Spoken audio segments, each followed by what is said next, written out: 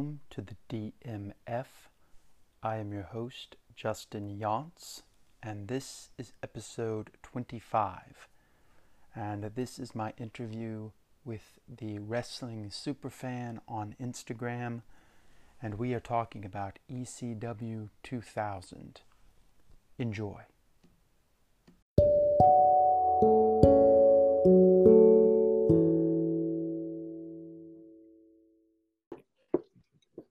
Okay, all right, so here's the interview, and I am here with the Wrestling Superfan from Instagram, and his name is Edwin.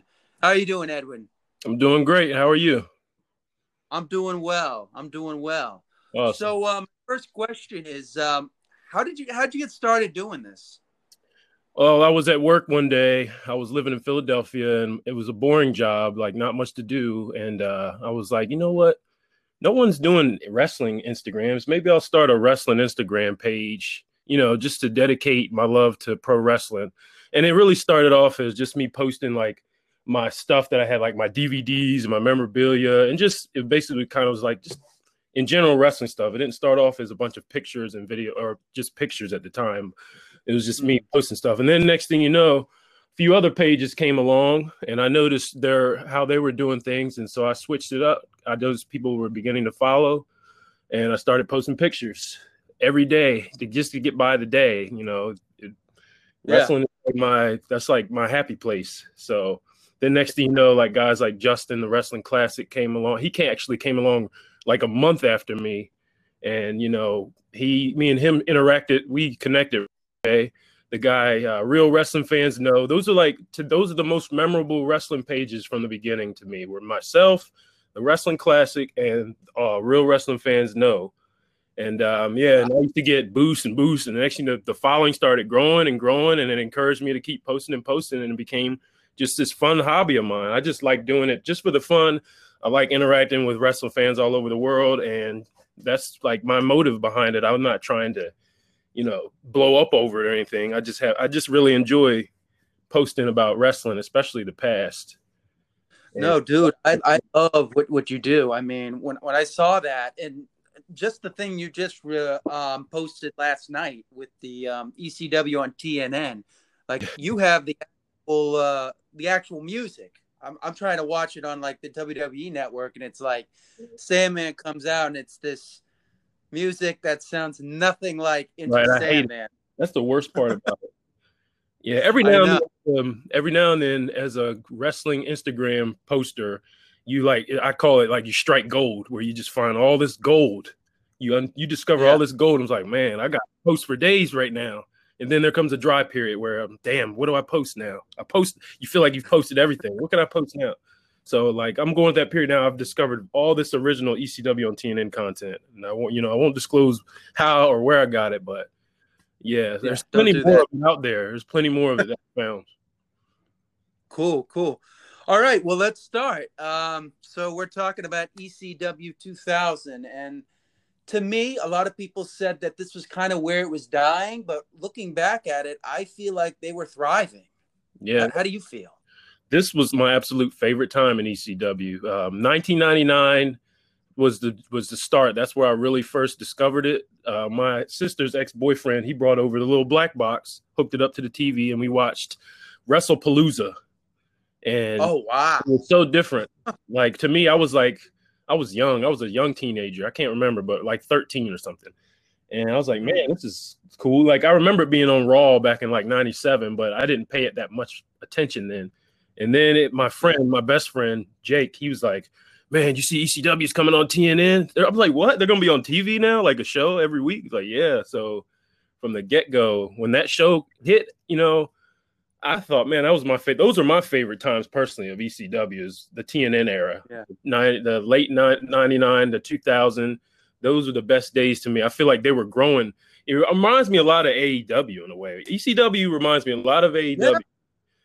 People say WCW, but the in-ring action at ECW, besides all the hardcore stuff, is a lot like AEW. The presentation's WCW, but the in-ring work is ECW. And the characters, the way they have these characters that don't look like they'd be anything on the mainstream, in WWE. Like, it's the same thing. And I really like what they're doing, AEW's doing, because it reminds me of ECW. And I wish they had kept going with that, because it was hot and it was the real alternative. That was a true alternative. ECW was totally different from WWE. For me, like the first time I discovered ECW was the World of Wrestling magazine, and you just looked at it and it was like, wow, what is this? This looks edgy. And, that's one of the things that ECW had going for it. They were cool in a way that WWE could never be. Right. They could, like, right around toward the end in like November of 2000, they started finally, releasing DVDs. I remember the Extreme Evolution DVD. Yeah. Video games. The video game. I had all that stuff, man. I had all of it. I had both games. I had all the ECW figures, every single one of them. I wish that I kept them in the box. I'm a collector now. I wish I didn't play with them, and I wish I kept them in the box, because they're worth. The price of them is rising. But no, that was the best time. That was when they were real. They were growing. They were evolving then. And people, that's overlooked. It's so sad to see that they closed their doors, because look, WCW is just about to close their doors. And if ECW had stayed around, they could have been, that if they had kept going, they would have probably gotten, like, if they lasted just another year, like even into 2001, like probably by December of 2001, they would have had probably Daniel Bryan or the time. And it would have just been so great. That's and a instead good point. It's just, to me, they killed off the competition. Yeah, it was that, to me, the biggest detriment to what decreased the fandom in professional wrestling was the two companies going down, because then you just had McMahon's way. But so let's get into ECW 2000, and I wanted to talk a little bit about, if you notice, they had like the year-long feud. It was the network versus ECW, and everything kind of spun around that. What'd you think of that? Well, back then, I just thought it was all, an act. But there was some realism behind that whole thing. As when I was young, I didn't really think much of that. Actually, I didn't really think more into it until later on, when I realized that they really had heat with that network. They really had heat. Like those promos, that shoot promo that Heyman cut. Look, as a kid, I looked at it as, I thought it was a work. It was pretty much a shoot. Really? Yeah, as a kid, I thought it was, just a part of the show back then. The older I got, I'm like, that's real. No, he was. They were.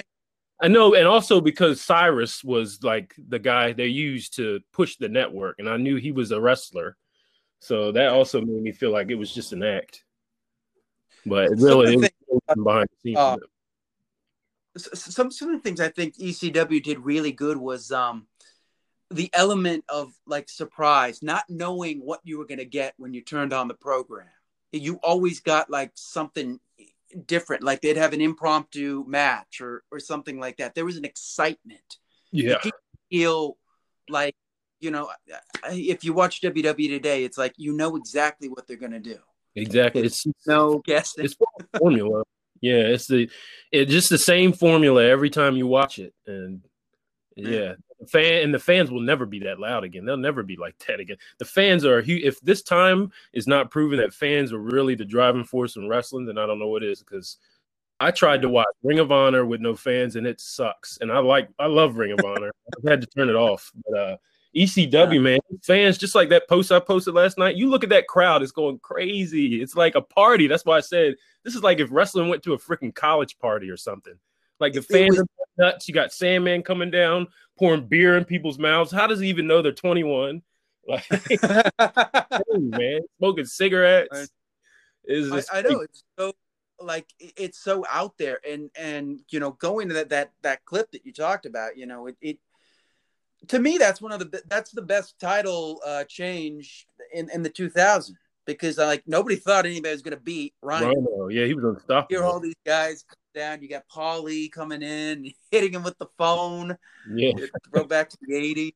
It's so good. And then you got Rob Van Dam finally getting one up on the network, and you got Kid Cash coming out of that becoming a star. Like he Kid just Cash beat was right. underrated. Kid Cash and ECW during that time with those leather black pants remind me of Kid Rock. Man, he was awesome. And overlooked. It just like music. The music added so much to ECW. That's the one thing they did not do right when they brought it back for WWE. Yeah, so like, luckily I've recorded all that stuff on VHS. Yeah. But the music ruins it. The music ruins it. All that music on the network, it just ruins it. Everything, all their music is edited out on ECW, pretty much. Like 90%. I mean, I like that with New Jack they put in like at least some kind of a rap track. I mean, it sucks, but you know, that song is not Natural Born Killers, but it's kind of catchy. Caught on to me. It'll never be anything close to Natural Born Killers, but I gotten used to his song. I'm all right with his. Even still, it's not like Sandman's WWE Network music where you're just like, what is that? Yeah, like I get excited, or RVD's music. Ravens. Ravens. It's just like, but RVD gets like hurt so bad. The other day when I was posting, I was thinking, why couldn't they have just given him his old WWE music, the one before One of a Kind or something? I would have taken that over this garbage music they put over it. One thing I found an interview on YouTube while I was like just going through all the ECW stuff, and I saw somebody asked RVD, why didn't they give you Walk in WWE? And he said that he was going to get the Kilgore version that they recorded for the ECW album. And like he came in, Shane McMahon said, hey, look at this, One of a Kind. And I'm just like, to me, Walk is just the perfect song for RVD. But I mean, looking at RVD in WWE, like they lost the manager, they lost the music. They lost the catchphrases. He couldn't say effing, he had to say damn. And it was just kind of lame. He was still Rob Van Dam is on my top 10 of all time for me personally. He's overlooked. He's underrated. As good as he was, he's still underrated. And an awesome dude. He's an awesome guy to meet in person. Oh wow. I met him a couple of times. I met him 3 different times. I get that. Yeah. All right, so let's run down. I wanted to talk about, so January to April, I kind of classified this as the Awesome era, because at this time, Mike Awesome was just pretty much destroying people on a weekly basis, and he was like their Brock Lesnar. He just like ate them up and spit them out, but he did it in a way where the other guys still got over in some ways. It wasn't like it was just a squash match. Like you look at the Spike Dudley match.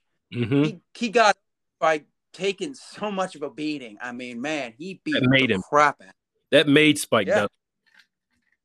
Masato Tanaka. That put him over. Like I would have never looked twice at Masato Tanaka back then if he wasn't in that feud with Mike Awesome.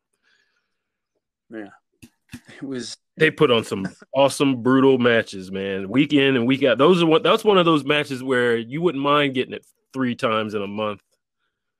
Yeah, because it was always different. It was hard hitting. You didn't know what you were going to get, and it wasn't the same match every time. Yeah. And then the other storyline that kind of was happening was Raven and Dreamer were kind of teaming, and we got Justin Credible and Lance Storm kind of becoming they're the Impact players, but they're like really coming up. What did you think of that? Man, let me tell you something. I loved the Impact players. Justin Credible, I knew he was Aldo Montoya even then. And I'm like, man, this dude, like Justin Credible was legit to me. It was more about Justin than Lance Storm for me. Like Lance Storm, Justin he could talk on the mic. I loved his intensity in the ring with the cane and everything. Like Justin Credible got himself over in the ECW, and that was one of my favorite. Matter of fact, that was my favorite tag team of that time for the work that they were doing. They were great, and he also had that shirt, Got Blood. I thought that was like the coolest shirt. And And they had Dawn Marie. They could have left Jason out, but that's all good. Yeah. He was kind of like just. Lance Storm had that Canadian. What I liked about Lance Storm is he was that Canadian technical style wrestler, like my all-time favorite, Bret Hart. So that was what I liked about him. And just growing up watching Aldo Montoya versus Just Incredible, I was like, yo, this guy, he really doesn't suck. He's really not a jobber. He can go in the ring. He's good.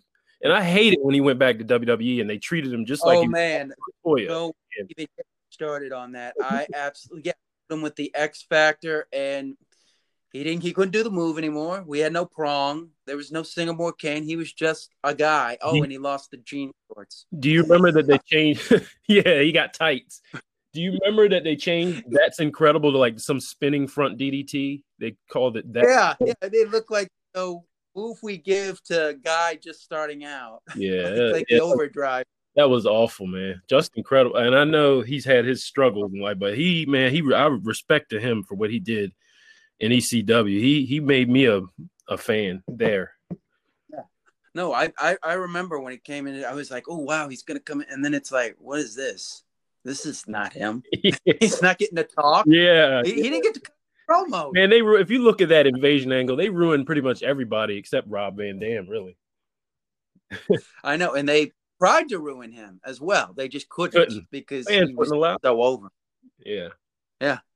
I mean, Raven, look at Raven when he came in 2000, when he interferes in the Taz match. Everyone like stood up. They knew who that guy was, and then he never got the mic, and he never did anything. And what he did do in WWE, he was good at. I see he was still good. He was still really good in the WWE, despite them, putting the shackles on him. Yeah, but it just, I don't know. To me, like, so many guys. Mike Awesome. That's another guy who came and they didn't do anything with him. Well, WCW did nothing with him as well. That was. Don't get me started on that. Yeah. Fat Chicks Thriller. Oh my God.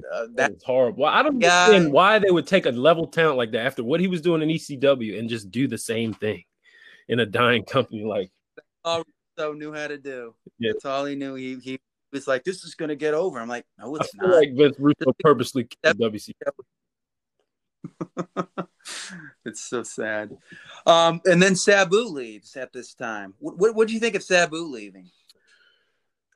Sabu leaving, that's a foggy memory for me. Really, that wasn't when he went to WCW. No, he didn't go to WCW then. Where did he go? He tried to blocked him. They blocked him. He said that he couldn't wrestle in the country. Something like that. I mean, in February, like he's pretty much gone by February. He was asked to do a job, and he just took his bags and walked out. And he took the referee that he was with too. Yeah, who or something. Sabu was another one of those guys that drew me into ECW. All people like to do now is talk about how all his botches and all that. They don't look at what he did good, what he did well though.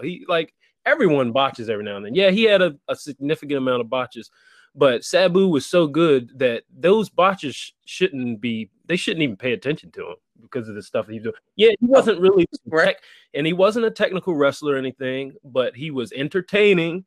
He could fly. He was hardcore to the core. And his character, I don't know if you saw the post I made from the first ECW on TNN episode, I think I did last week. Yeah. And it was the introduction to Sabu. Like, how sick was that? Way to get a guy over. That if you want to get someone over to an audience that doesn't know much about him, that is the perfect example right there. One of the things ECW did was they mixed in. You didn't just have one guy doing this. You had all these different styles and all these different things. It's kind of like what New Japan kind of is now and AEW is. Yeah. I mean, yeah, they had the technical thing all great. They did the technical wrestling thing great. They did the lucha style great. They did the hardcore style great. It's just like wrestling is like a movie with different genres. We got some fans of comedy, we got some fans of horror. Some people don't like comedy, some people don't like horror. It's just like that. Wrestling is movie, and the genres are hardcore, lucha libre style, catch as catch can, etc. And fans are like to crap on it all the time. I'm just like, wrestling has so many different styles. It's like all about if you like it or not. Me personally, I find enjoyment in every style. I find enjoyment in the flippity floppity, as they call it. I love technical wrestling. I love it all. Yeah, that's how I feel. That's kind of how I didn't get skip it ahead a little bit, but when Omega and Moxley did their match and everybody hated that match except for like a few people, I was like, I applauded them for trying something different. Right. We had that kind of match in a while, and I thought they did a really good job with it. Versatility in wrestling is great. Like you do a wrestling show, you do all the different styles in one show. Like that's, I like that. I don't understand why people make it seem like everything's supposed to be technical. No. Yeah. Well, when you look at WWE, it's the same. They're taught to all work the same. So it's like, what's the difference between this guy facing this guy? It's going to be the same match. You know what?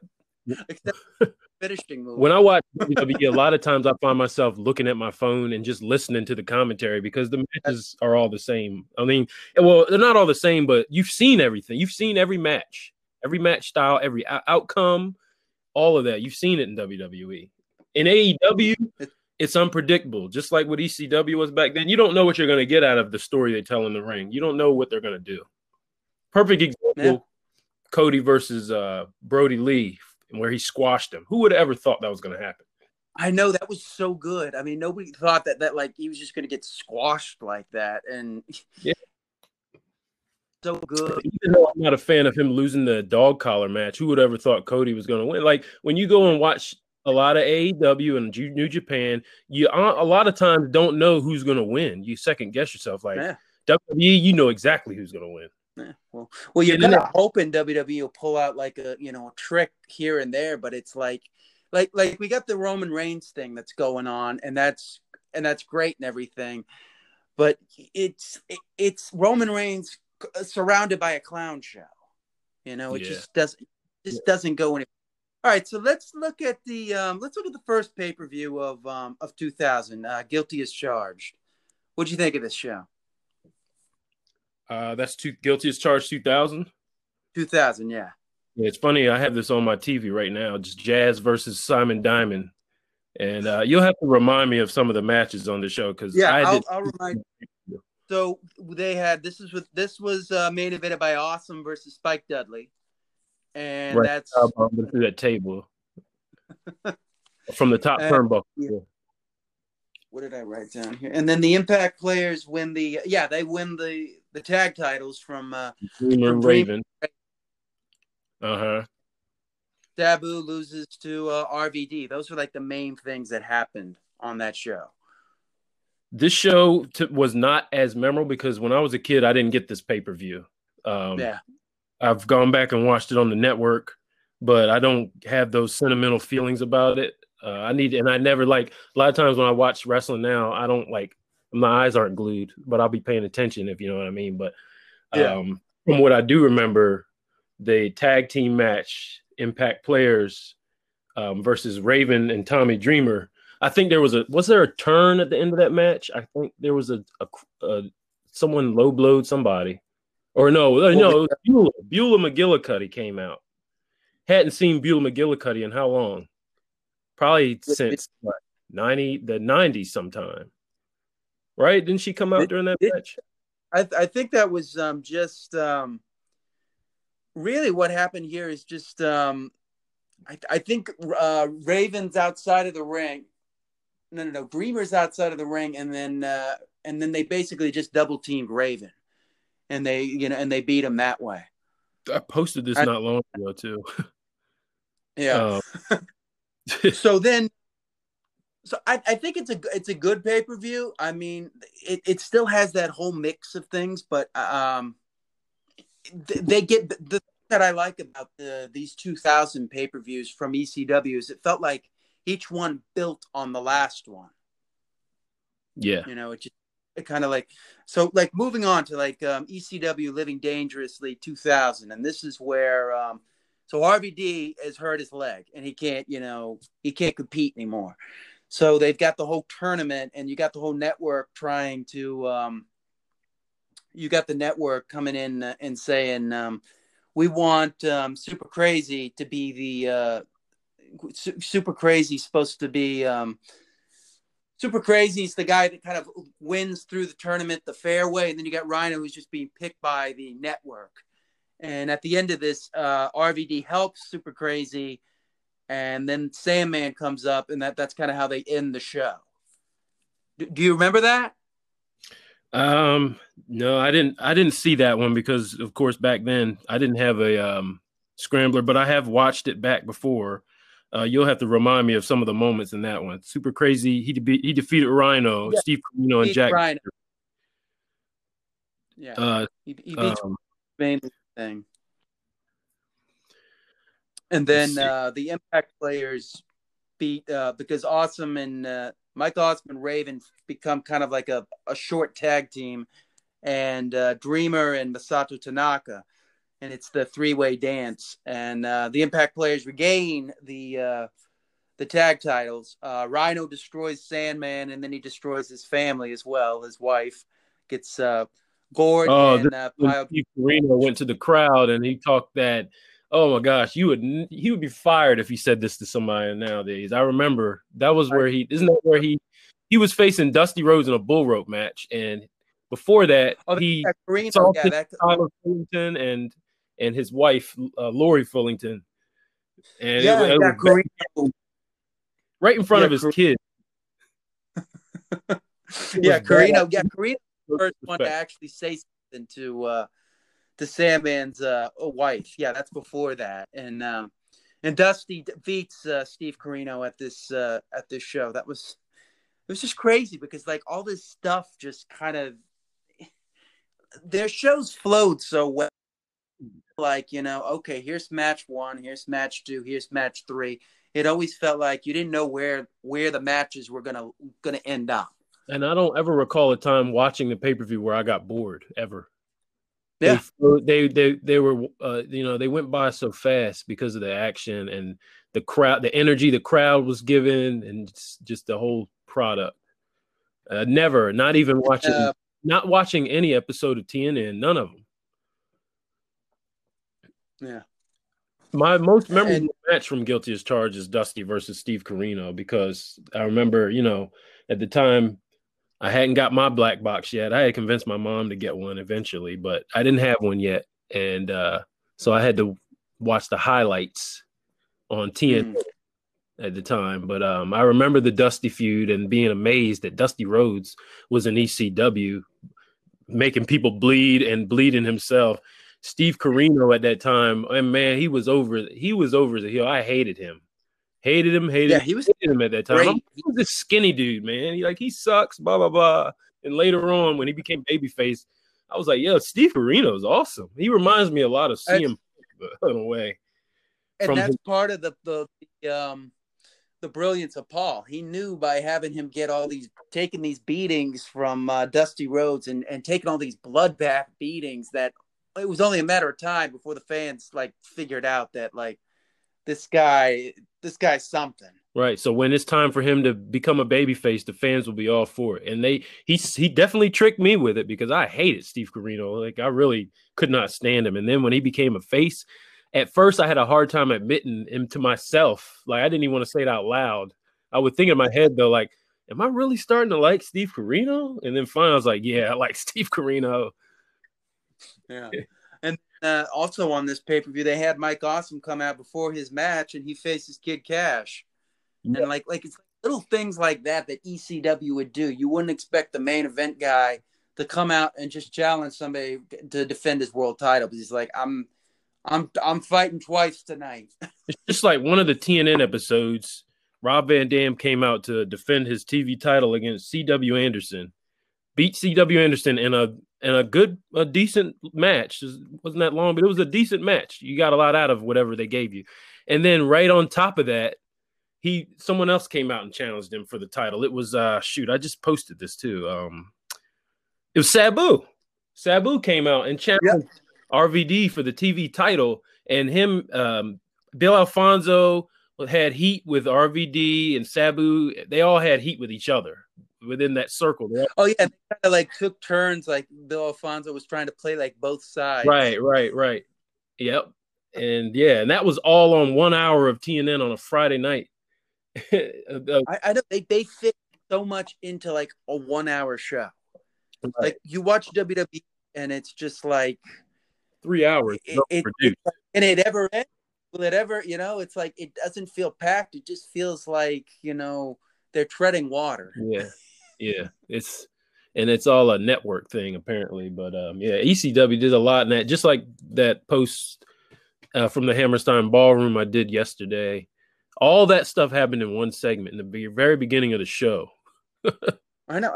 Like what? And then later on in the show, they had the FBI defeat the Unholy Alliance.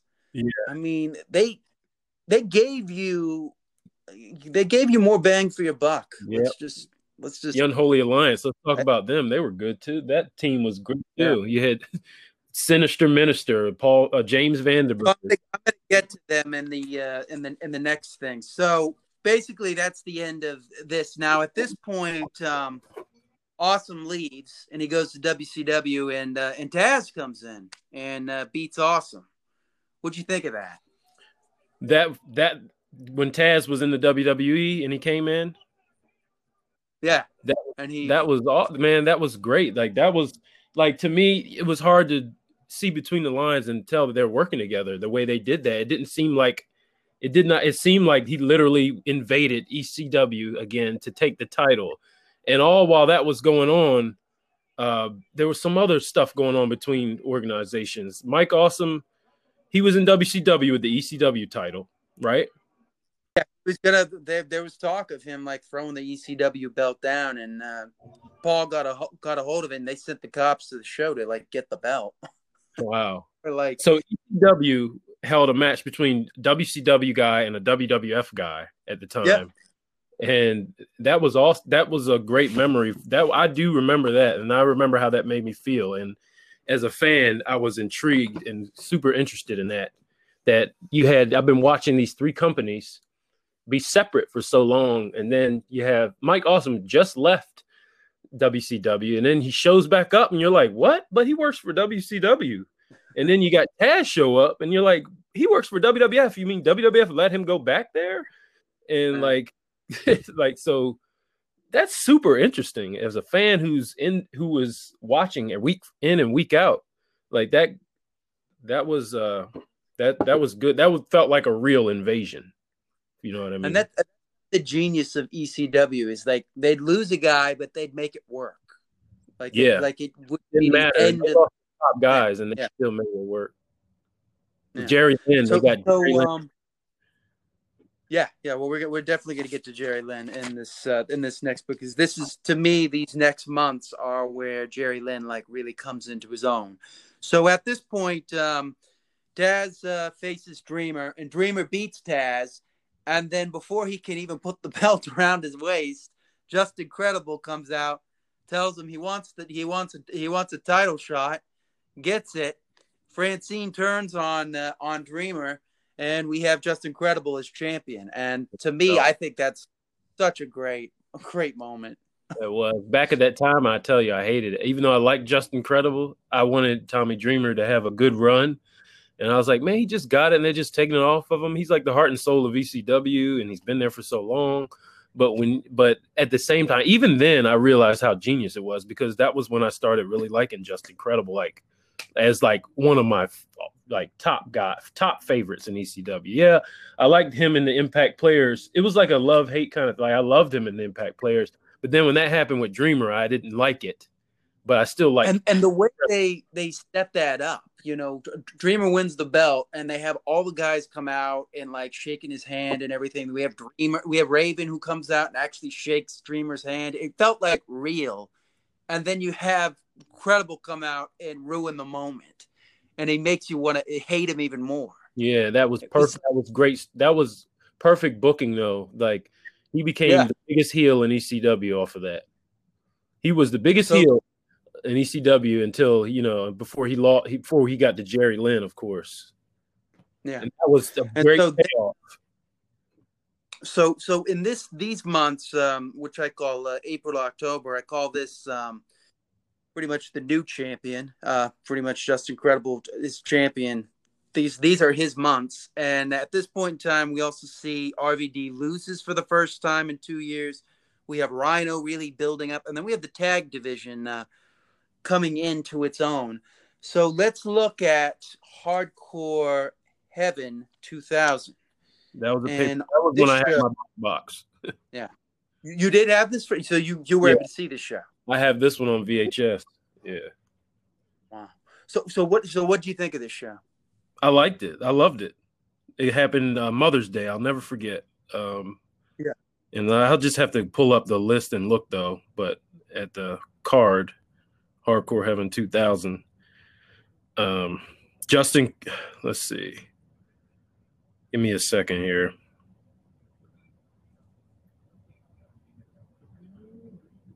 Where's it? So remind me of some of the matches so that I can. So, Incredible faces Lance Storm. This is Lance Storm's last night, as he's going to WCW. Jerry Lynn defeats RVD. Yeah, and Scotty on him. Rhino destroys Sandman again. Tajiri defeats Karina. That was the great thing about Sammy. He could lose like 3 straight pay-per-views, and you'd still be like, "Hey, he's still a threat." As Paul he knew how to get the guy to lose and then still keep heat, so that he would, or keep his credibility, so that he didn't just be like a guy. Like I remember when WWE had Umaga lose 3 times to Triple H, and I was just like, "He's dead. You just killed him. He means nothing." Right. Just so sad. I was just like, "What?" I'm like, really? He can't win at least one in between? Triple H has to beat him every single time clean in these decisive matches. You couldn't have done that with somebody else. Right. So, oh man. Yeah. Don't get me started. I remember Nova and Chris Chetty in the Baldies, which led to the New Jack coming out and beating the crap out of Angel. Yeah. He does it. Yeah, New Jack starts to really come in. He's another. He was ECW special attraction, and I'm speaking as a fan, and how that person made me feel at the time. New Jack gets a lot of flack for his unprofessionalism in the ring and all that, but as a child and as a fan, he was entertaining. I don't care if he didn't wrestle. People always bring the fact, "Oh, he doesn't wrestle." That's not his thing. He's New Jack. He's a character. He's a gangster. And what he does, he street fights. He's a street fighter. That's what he does. And anytime that gun sound would go off and Natural Born Killers came out, I would be literally on my feet in the house, because he was literally like the special attraction in ECW. And you didn't see him every week. You didn't see him on TNN every week. You barely saw him, really. You didn't see him as much as you wanted to. And so when you heard that go off, that Natural Born Killers play, you had your eyes glued to the TV. At least I know I did. Yeah. And that's one of the things that I think ECW did really well. And you see that with AEW, is not putting everybody on the show every week. Right. So that you don't, it doesn't feel like you've seen everything. Yeah. I mean, like it doesn't. Let's face it. New Jack came on there every week. He wouldn't feel as special to see that act every week. You couldn't, that act isn't meant to be on every week. It's meant to be the way that they booked it. Yeah. Genius of Paul. Yeah. Oh man, he cut great promos. Like you want to talk about somebody fired up and make you believe like he is going to beat somebody up. That was Jack. He could. We're going to get to some of his promos here. He said some stuff. I know. I remember. He said something about raping somebody. Pretty much like I was in jail. I know he said something about I was in jail and I'm gonna treat you just like I treated that. My bunkmate or something like that.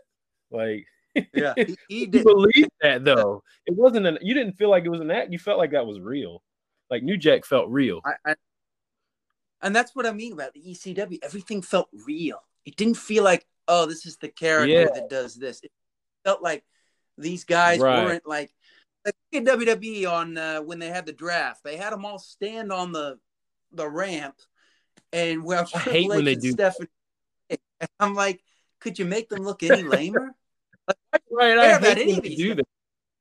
Or have everybody surrounding the ring while one wrestler's in the ring talking and putting all them down on the outlet. Like if I'm a wrestler, I'm not going out there to stand for this celebration. You know? Yeah. And you notice, like, the only guy that wasn't up there was Roman Reigns and The Fiend. And I'm just, okay, so I guess everybody else is a joke except for these two guys. Right. Yeah. They've been doing that for years. They've been doing that forever. They have. I hate it. But why haven't they figured out that doesn't work? It does the opposite of what they want to happen. I think the thing with WWE is there's a lot of their fan base is so big that us, the true like wrestling, the diehard wrestling fans are just a small part of it now. You've got so many of these casual fans out here. No offense to them, but I see it. Like when I talk to a normal person out here who's not like a fan like myself, I understand like the different how they can get away with certain things, like how WWE can get away with changing Dominic Dijakovic to T-Bar one night after he was just Dijakovic and Mia Yim into whatever her name is now. Like, oh man, they'll started on that, yeah. And then the guys that are attacking Raw get drafted to Raw. That makes no sense. If they're such a threat, you wouldn't want them on your. No one wants to draft. They cater to. They don't cater to fans. They cater what brings them the most money, and what brings them the most money is not us. It's the casual. Yeah, because you got they got the kids, and you got the parents who watch with the kids who get into it but don't understand it, like a fan like me and you, and so on and so on. That's WWE is just like Disney now. If you look at the demographic, they're not even really bringing in kids. Their audience is like 40 and older. I mean, they're not even really attracting kids anymore. No. Like you got a point there. Yeah, you're right. Now that John Cena's not really there, they've got so they're catering to an audience that isn't even there. They're like pretending Disney, but they're not. Yeah. Be like so Disney. Yeah. Yeah, I wish they could find I wish they really could find a balance to really be special again. It's nothing special. Man, it's like being a fan of a sports team that has been terrible. It's like being a fan of the Chicago Bulls in the 90s and waiting for them to be that good. Yeah, that's what it's like. Yeah, it really is. But the thing is, oh man, it's so depressing to watch. It's just like I used to be so excited to watch this show, and now it's just white noise. Yeah, I'm doing something else while I'm like watching. Exactly. Like, oh, okay. It's like you feel like you're obligated. You have to watch it. You have to watch Raw on a Monday, SmackDown on a Friday. Yeah, SmackDown has been doing really good, but we won't go into that. Maybe another time. Yeah, it's not bad. Yeah, we'll talk a little bit about that. Let's keep this to ECW. So Lynn becomes the first guy to really defeat RVD, and kind of like that's the thing that like is starting to like just catapult him. You can kind of see the thread building with him. And this takes us to ECW Heatwave 2000, the first time they're in LA. First time the Van Terminator. Yeah, the first ever Van Terminator. And this is headlined by Credible versus Dreamer Stairway to Hell match, which I love that match. And we never got the. I haven't seen it in a while, but I love that match. I remember, and it felt different to me. The Stairway to Hell. That was the first time I saw something like that. Yeah, and then RVD beats Scotty Anton, and he uses the Van Terminator. He pretty much kills him. Man. I remember seeing that for the first time and just being so amazed by that. I was like, wow. He just jumped from one side of the ring to the other and kicked the freaking chair in the guy's face. Like he wasn't really covered up like you see them do it now. No, it's amazing. And the way he would just do it, it was so fast, like unlike anything anybody else. The athleticism that RVD had in his arsenal with that and everything else he did. Yeah. And then Ryan beats Sandman again for the TV title. Yeah. Kills him again, but man, you still loved Sandman. It didn't matter if he got killed. He was just like it still worked. Um, so that's good. So that was I like this pay-per-view. This is also the pay-per-view where the XPW guys challenged the ECW guys, and according to New Jack, they beat the living crap out of them. Well, I didn't know about that. That wasn't on the actual show, was it? You could actually see where they do, like when they kind of take the camera away. No, it's in the main event. Somebody attacks. It happened in the middle of the main event, I think, between Just Incredible and Tommy Dreamer.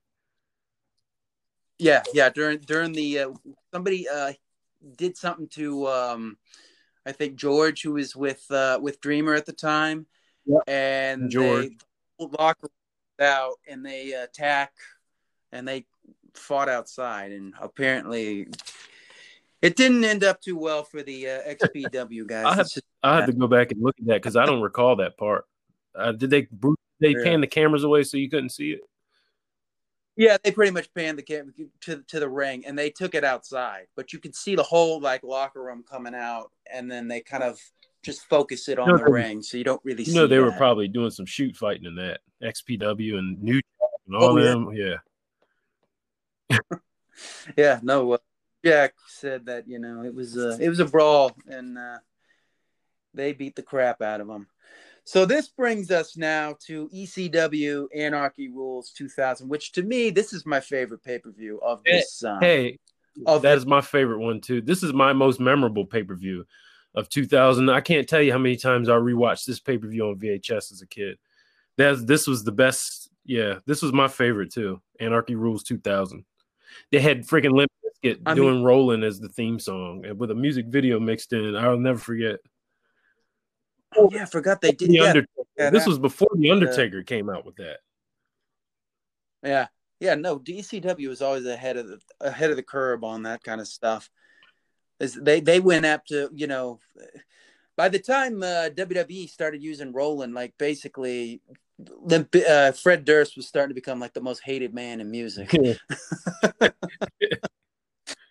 Yeah. When ECW, he was still kind of cool, but like he was starting to like get the heat on him. They have that music video, and on the network, it's some random thing that you can't even tell what the hell it is. Takes away from it. Does the Undertaker? Does he ever come out on the network with Rollin'? I think there's like some Raw where they forgot to take it out and you can see it, but I think it's just because somebody forgot to, make that take it out. But yeah, no, they've taken pretty much all of Rollin'. It's just that they just put on the that dead man his big red booger red music or whatever. Yeah, big red thing. But the thing is, when you change the music, it changes the crowd. You don't hear the crowd exactly the same. And they're not, And it ruins. I can't I'm just like, I'm like listening really hard to hear the crowd. And it's like, you can't, what is that? Yeah, that's all of it when they edit that music. Yeah. It's with all. Like, this is an ECW, but it's a good example of it on the network. That when Bischoff came into WWE, he came out Back in Black by AC/DC the first time he came out. Now on the network they changed it to his "I'm Back," the thing that they gave him as his music. But when he originally came out, he came out to Back in Black from AC/DC. That's why when it comes out, it sounds so flat because you can't. They've covered up the crowd. Yeah. They did that even with Jericho when he came out in '99. Hear the crowd saying Jericho, and they've like hushed the crowd where you can't hear the crowd, because as soon as Jericho's name pops up, there's like this gasp in the audience that you can hear in the original track of that show, and they changed it so you can't hear it. So it's like it's awful. So getting back to Anarchy. Let's talk about the opener here. Danny Doring and Roadkill versus the Bad Street Boys, Christian York and Joey Matthews. You talk about a hot way to open a show. This is like watching Private Party versus freaking what's the team with Angelico and the other guy. It's like watching one of those matches. What's the name of that team? Some Pentagon Jr. The Bros? Not the Lucha. Well, you could say that, but I was thinking more like Angelico and whatever that other guy is. I can't think of that name. Hybrid 2. It's like Hybrid 2 versus Private Party in a way, or like the Butcher and Blades, because since you got Roadkill, who was the big guy, but they put on a nice fast-paced, just a solid way to open a show with Danny Doring and Roadkill and Christian York and Joey Matthews. That was the first time I can recall seeing them on ECW. Joey Matthews and Christian York. They might have been on there before, but that's the first time I can remember them being notable. ECW. Yeah. Danny Doring and Roadkill at the time, I feel like they were starting to take off.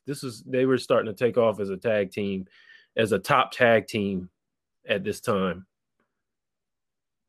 Yeah, this is really when you can see that you can see the depth in the tag team division in ECW at this point in time. So, yeah, you got Danny Doring and Roadkill and the Bad Street Boys, and then a little bit later on in the night you got the FBI versus the Unholy Alliance. Mikey Whipwreck and Yoshihiro Tajiri. Who would have thought those guys would have made such a great tag team? Yoshihiro Tajiri was so fun to watch, even in ECW before he got to WWE. He was the first guy I remember doing those kicks like that, where guys on his knees, Daniel Bryan yes kick type thing. He's the first guy I remember doing those, and still to this day, I still don't know anybody that does it better. And the way he hits him, that snap that he hits, the way the snap he had on it, it made it look that much better. And the tarantula, because in ECW, he could hold it. They didn't have like rope they put the 5 count on it. Yeah, where it's like, okay, we barely got to see it, or when he fought Taz that time, and they just they beat the crap out of him. And as soon as he got those black tights, like all of a sudden, Tajiri just he was no longer Yoshihiro, he was just Tajiri. That was a good name. That was a good way to drop the first name. This match with Danny Doring and Roadkill and the Bad Street Boys, both guys did a good job of putting the losers and the winners over in this match, and it's a great way to open up this match, to open up this show. Yeah, no, it's a hot, and it's a hot match. Yeah, it got the show off to such a great start, and then you got pretty much the end of the network versus ECW. You got Joe Gertner finally beating Cyrus, because Kid Cash beat Easy Money. Yeah. And at this point in time, they did with Spike was like the commissioner thing. Yeah. Except they didn't do it in a way that was like lame. Like it was kind of cool the way he did it, because like you kind of were finally waiting for somebody to finally have power in the babyface side. It wasn't like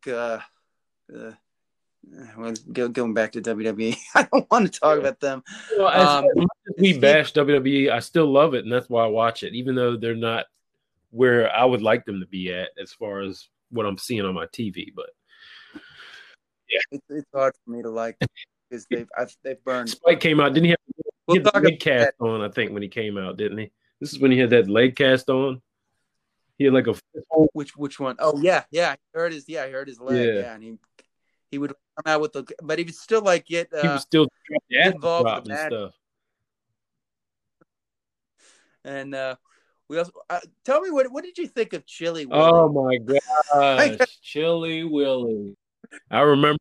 Tell me that as a kid, the first thing I said was Chili Willy. What kind of name is that?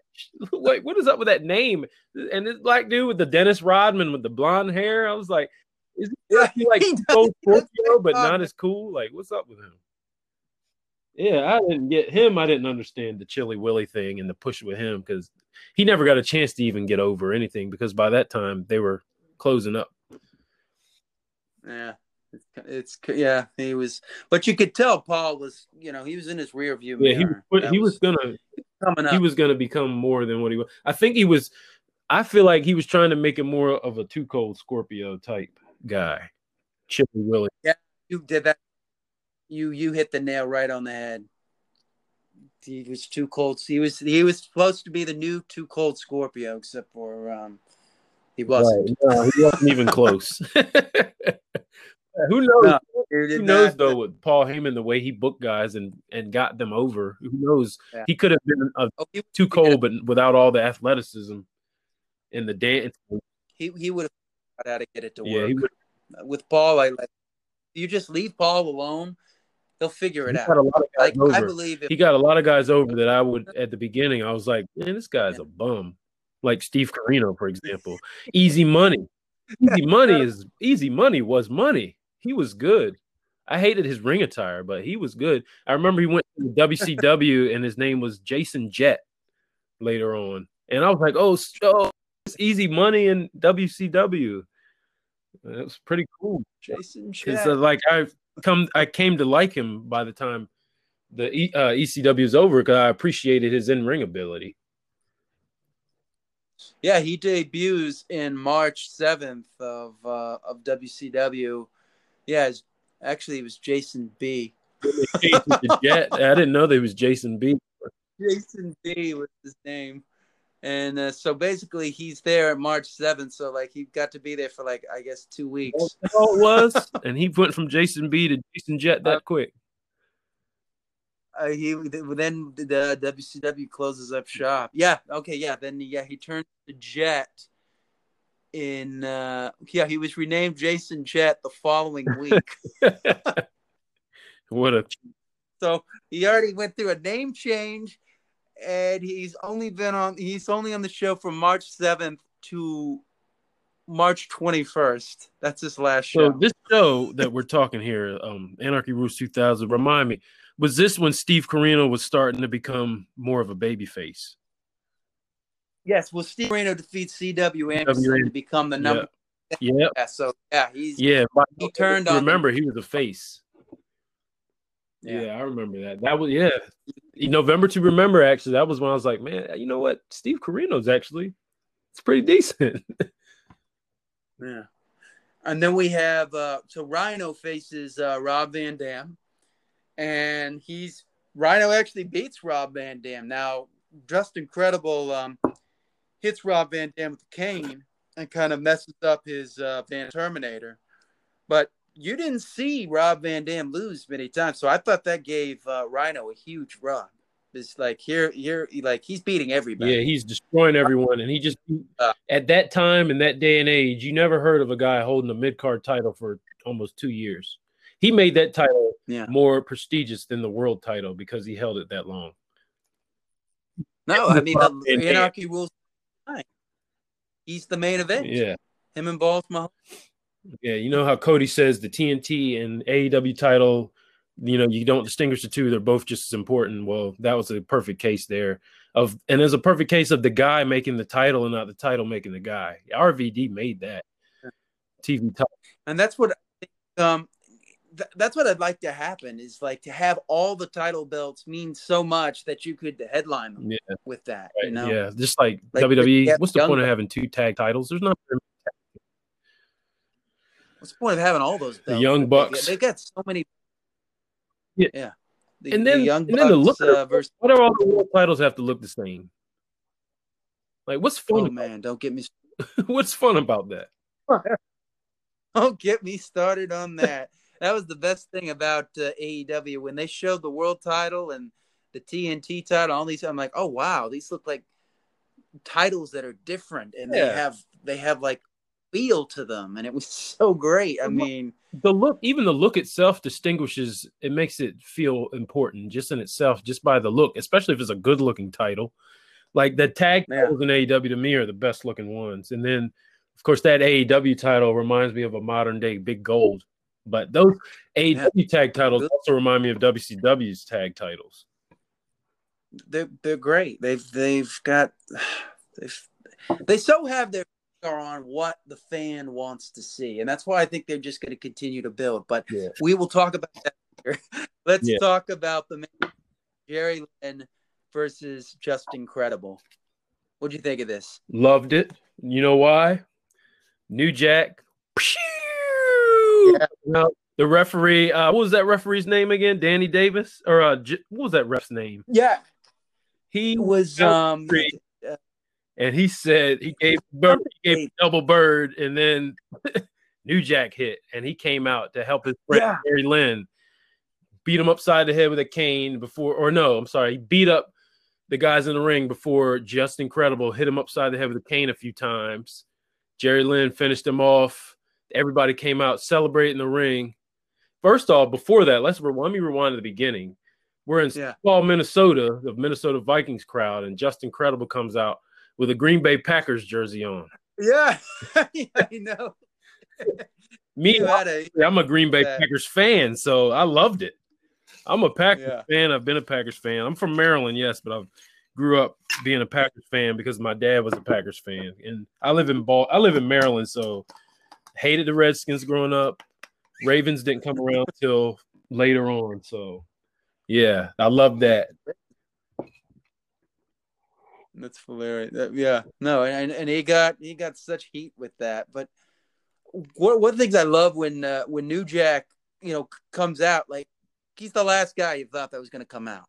Like you just, I don't know. Did you think New Jack was going to come out? Who did you think was coming out? I had no idea. You never know when New Jack was going to show up because, like I said, he didn't come out every week, so you never knew. He came out with that all orange on, looked like he came straight out of a prison. He had he had that freaking knife, whatever that thing is in his hand, that knife, whatever it is. I don't know what that's called. Oh yeah, that claw. And I was just like, man, that was a man. He had me hyped when I remember. He had me hyped when he came out. I was like, oh yes, because New Jack was, like I said, he was my favorite attraction, and I just loved. That was my favorite. He was one of my favorite ECW performers during that time because he was unpredictable. You never knew when you were going to get him, and I just wanted to see the 187 from the top of some arena through a table on somebody. Like oh man, he destroyed it. People like to overlook the talent that they did as a performer from the fans' point of view. We're not wrestlers. We're fans. Enjoy it as a fan. Don't act like you're a wrestler. Yeah, the wrestlers might not like it that he was literally taking it to guys, but as a fan watching it, he was awesome. And also, this was the first time he really ever interfered in the main event. Yeah. This was kind of he's getting involved in the actual main, before it's usually the undercard stuff, but this is the first. So that's why it's so unlikely that he's the guy that comes and saves Jerry Lynn. You thought maybe it'd be Sandman, maybe it's RVD because he already got involved in RVD's match, but no, it's New Jack, and the way they did it still was, it's not like he is the reason Lynn won. He just took care of the guys that were making that couldn't win. He was not the reason that Jerry Lynn won. You're right. And I tell you, it wasn't like Styles at Hard Justice. They had Tito Ortiz punch out Jeff Jarrett, and then he pins him, and I'm like, wait a minute, you look like you cheated to win the belt. That's dumb. And a great note about him in this main event is when he's beating down Jerry Lynn, he grabs a microphone and starts talking. Oh, yeah. And he does a great job. He's beating the crap out of Jerry Lynn while talking trash to the crowd and to Jerry Lynn, and they start throwing trash in the ring at him. And they soda's flying. And he was very good. He was much better than people remember him. They threw a whole drink in there. Yeah, and a whole soda, a whole Coca-Cola flying through the air at him for bringing. How are these wrestlers not looking at this stuff and being, I'm going to steal that. I'm going to grab a microphone and I'm going to kick the crap out. I mean, again, especially in WWE, they can't do that. They have to go by what they say. But in AEW, I'm waiting for somebody to grab the mic, start beating the crap out of us. Has somebody done that yet? Maybe they have. Can't remember. I mean, JF is the one that usually talks about the crowd the most, but yeah, they haven't really got a guy. That was a nice little really going. Yeah, but he was winning, and they just pelted the ring.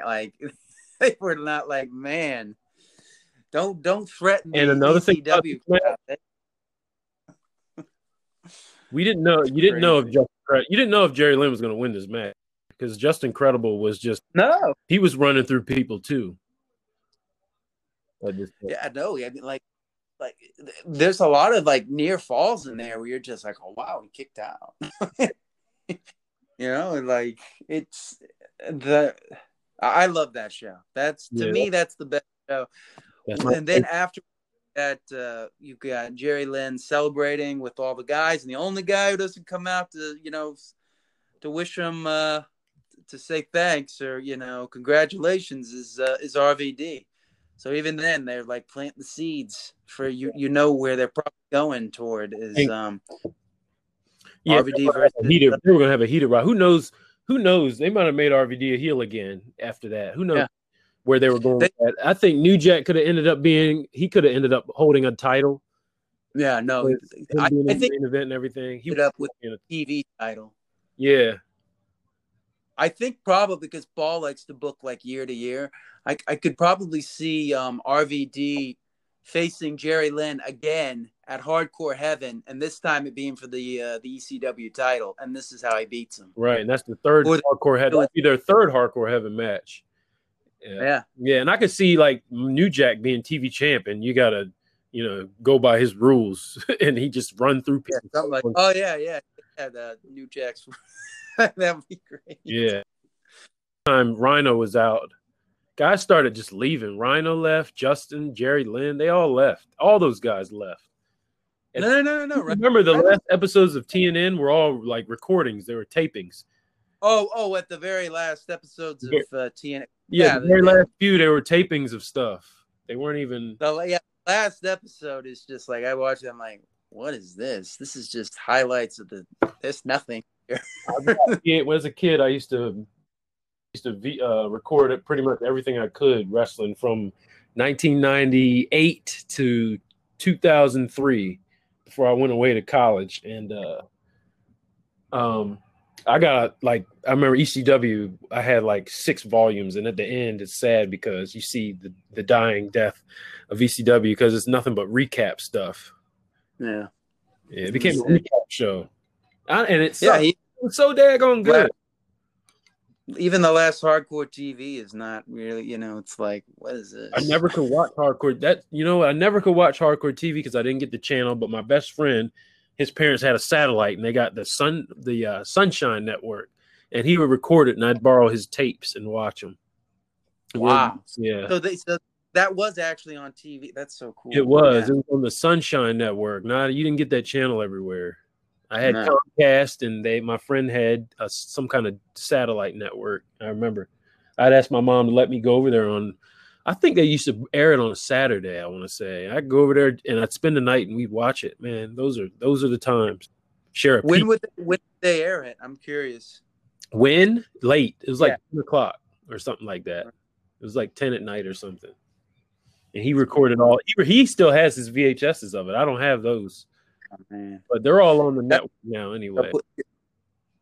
All right.